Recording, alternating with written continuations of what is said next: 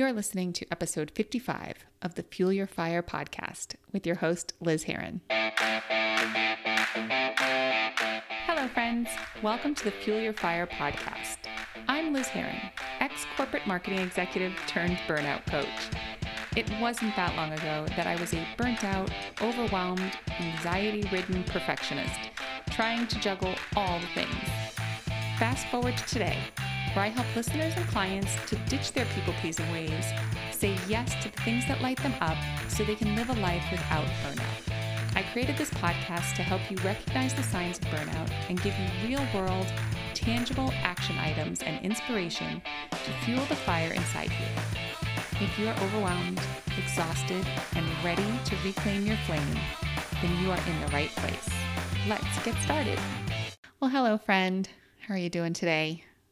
It's been quite a week, hasn't it? It's been kind of a roller coaster over here. I was in a training, kind of like a virtual retreat or virtual conference. And, I've just been doing a lot of learning and unlearning. And, last week brought the news of the Breonna Taylor indictments or lack of, and it brought up something for me that I wanted to talk about. It also, I've been seeing it not with just only with myself, but with clients of mine and, some colleagues.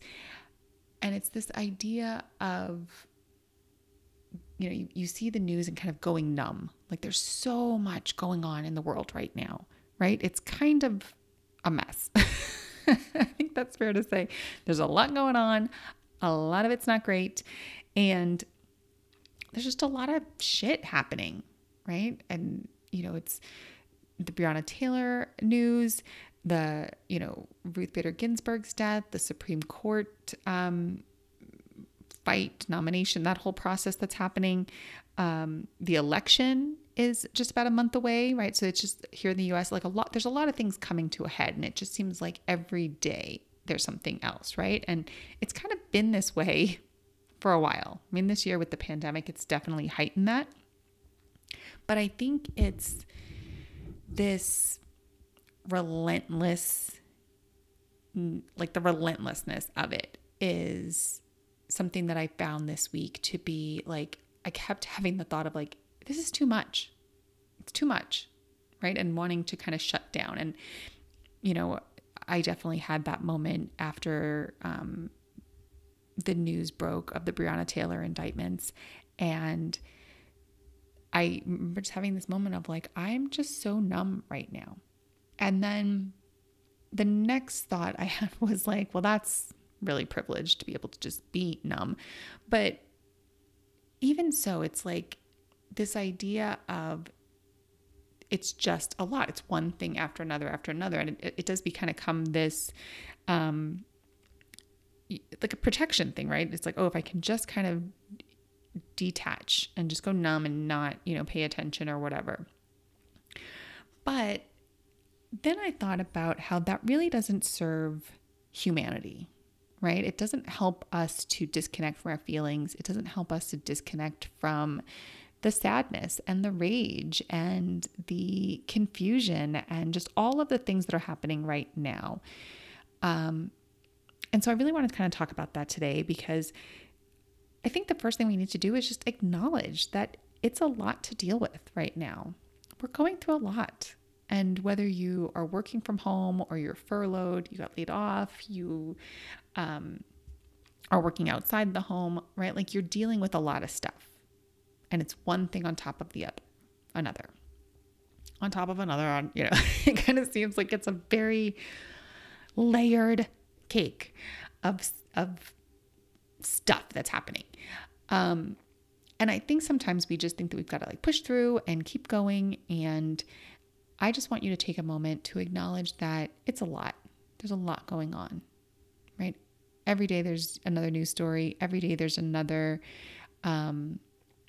just what feels like a threat to democracy or a threat to civil rights. It's just a lot, right? And that's just on like the large global scale. And then within your life, how all of those things are affecting you. right? How the pandemic is affecting you, how your day to day has changed. It's like I have clients who have small children and, haven't gotten out of the house in a long time. Like it's, in almost 6 months, right? Like that's a lot. Like we're just dealing with a lot. And so acknowledging that is really, really important. And to also remember, like the idea of just going numb and or becoming numb is what's going to keep you stuck, right? We kind of need that. We need that rage. We need that anger. We need that passion. We need that love. We need all of those feelings to propel us forward and to really keep us engaged in what's happening, right? In our country, in our lives, in our cities, just within our bodies, right? Going numb, it really detaches you from what's just happening in your body. And, we have this thought, I had it, most certainly I had it this week of, I can't deal with this right now, right? That idea that it's like, I can't do this. Can't deal with this, right? I'm going to go into my phone. I'm going to play a game. I'm just not going to deal with this, right? It's very head in the sand. But I also caught myself in the well, that's a story that I'm telling myself. The story I'm telling myself is that I can't deal with this right now. It's too much, right? Instead, I go, oh, how about if the story is it's completely normal to feel outraged right now. It's completely normal to feel exhausted and overwhelmed right now. It's completely normal to feel sad and mad and hopeful. It's completely normal to feel all of those things, and you can handle it, right? I can handle it. The rage I had over the Breonna Taylor news, that's not something that I need to hide. That's not something that I need to feel ashamed of or compartmentalize. Absolutely. Right? The idea that a woman could be murdered in her sleep by the police is rage-inducing. That is awful. And, right, being able to just kind of sit with that and be like, fuck, what the fuck? Right? And just being able to process it. Because that's what it means to be a human. It means to have all of these emotions. And when we kind of shut down from them because it feels like it's one thing after another, after another, after another, that's what they want you to do. And when I say they, it's the powers that be, right? The people who are making these decisions and kind of doing these things just in our face, right? They want us to just become numb to it and not even see it or care about it anymore, right? But instead, what we're seeing is right, there's people marching in the streets and they're getting involved, and it does take a lot out of you. And so I want you to take those moments to just acknowledge that it's hard, acknowledge that you can handle this, you can do this, right? Because so often if we think that if we feel our feelings, that we're going to get stuck there, right? We're going to get stuck in the rage. We're going to get stuck in the despair. We're going to get stuck in just whatever that feeling is. But I've really found the opposite to be true, that feelings will move through you quicker if we just sit and feel them, acknowledge them, process them. I remember when I was going through my divorce many, many, many years ago, and I kind of had this mentality of just keep going, right? That I don't remember if Finding Nemo had come out by then, but it was that idea of just keep swimming, right? And I remember thinking about it as a shark, right? A shark's got to keep moving forward or it dies. I remember hearing that somewhere. And I remember saying that to, my therapist at the time was well, I just I got this to do. I got this to do. Yep, got to keep going forward. Oh, well, just kind of really trying not to feel the sadness and the hurt and the anger, right? All those things that come up with the divorce, with an ending. And I remember her telling me that my assignment for the week was that I needed to be sad for the weekend, to just allow sadness. And my son was with his father that weekend, so I was kid-free. I had no excuse to not just sit on the couch in the fetal position and cry. And right, because so often we use taking care of other people as a reason why we can't take care of ourselves. And I was definitely doing that. So my son was away that weekend, and my assignment was to be sad. And I remember leaving the therapist's office that Saturday morning. It was early in the morning. And I was like, all right, I'm going to be sad. Like, give me an assignment and I'm going to do it. I'm like that, teacher's pet kind of mentality, right? Like, okay, this was the assignment. I'm going to do it to the best of my ability. I'm going to go home and I'm going to be sad. And, I remember spending that day just, journaling and just watching sad movies and just feeling sad, being sad. And, went to bed, woke up the next morning and felt great. I remember like bounding out of bed and was kind of like, oh, I'm going to go get some coffee. I'm going to go for a walk. Like I was feeling like in a really good mood. And then I remember having the thought like, oh, wait, I'm supposed to be sad. Right. But not really feeling sad because I had spent that time processing the emotion that I was like, oh, wait. And I remember like texting, my therapist and saying like, well, what do I do if I'm not feeling sad? Like, how do I be sad if I'm not feeling sad? And it was that light bulb moment, right? Of like, oh, because I spent the day feeling what I was feeling, it just moved through. Like, the next day or whatever it was, right? Like, and different feelings are going to have different times. But for me, I woke up that next morning and was like, okay, yeah, I felt sad yesterday and I sat with it, right? I didn't push it away. I kind of was like, all right, friend, here we are on the couch together.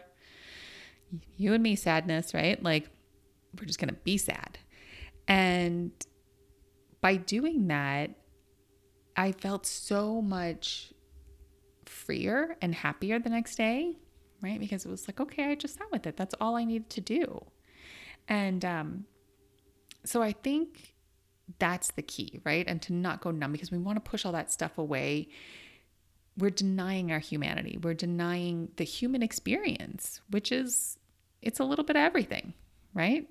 And I'm going to talk more about this on next week's show. I'm going to be talking about the idea of toxic positivity and right, this idea that we always have to be happy, what bullshit that is, right? So there's the numbness that kind of comes in when it seems like it's a relentless thing, right? Whether you're, it doesn't have to just be the news, right? Like there's just life right now just kind of seems relentless. And sometimes you could be in a season of your life where you do kind of feel like, oh my gosh, it's something every day and I just kind of need to shut down or be numb about this certain thing, right? And we do that in all sorts of ways, right? We numb ourselves with, I will freely admit I am a mobile gamer.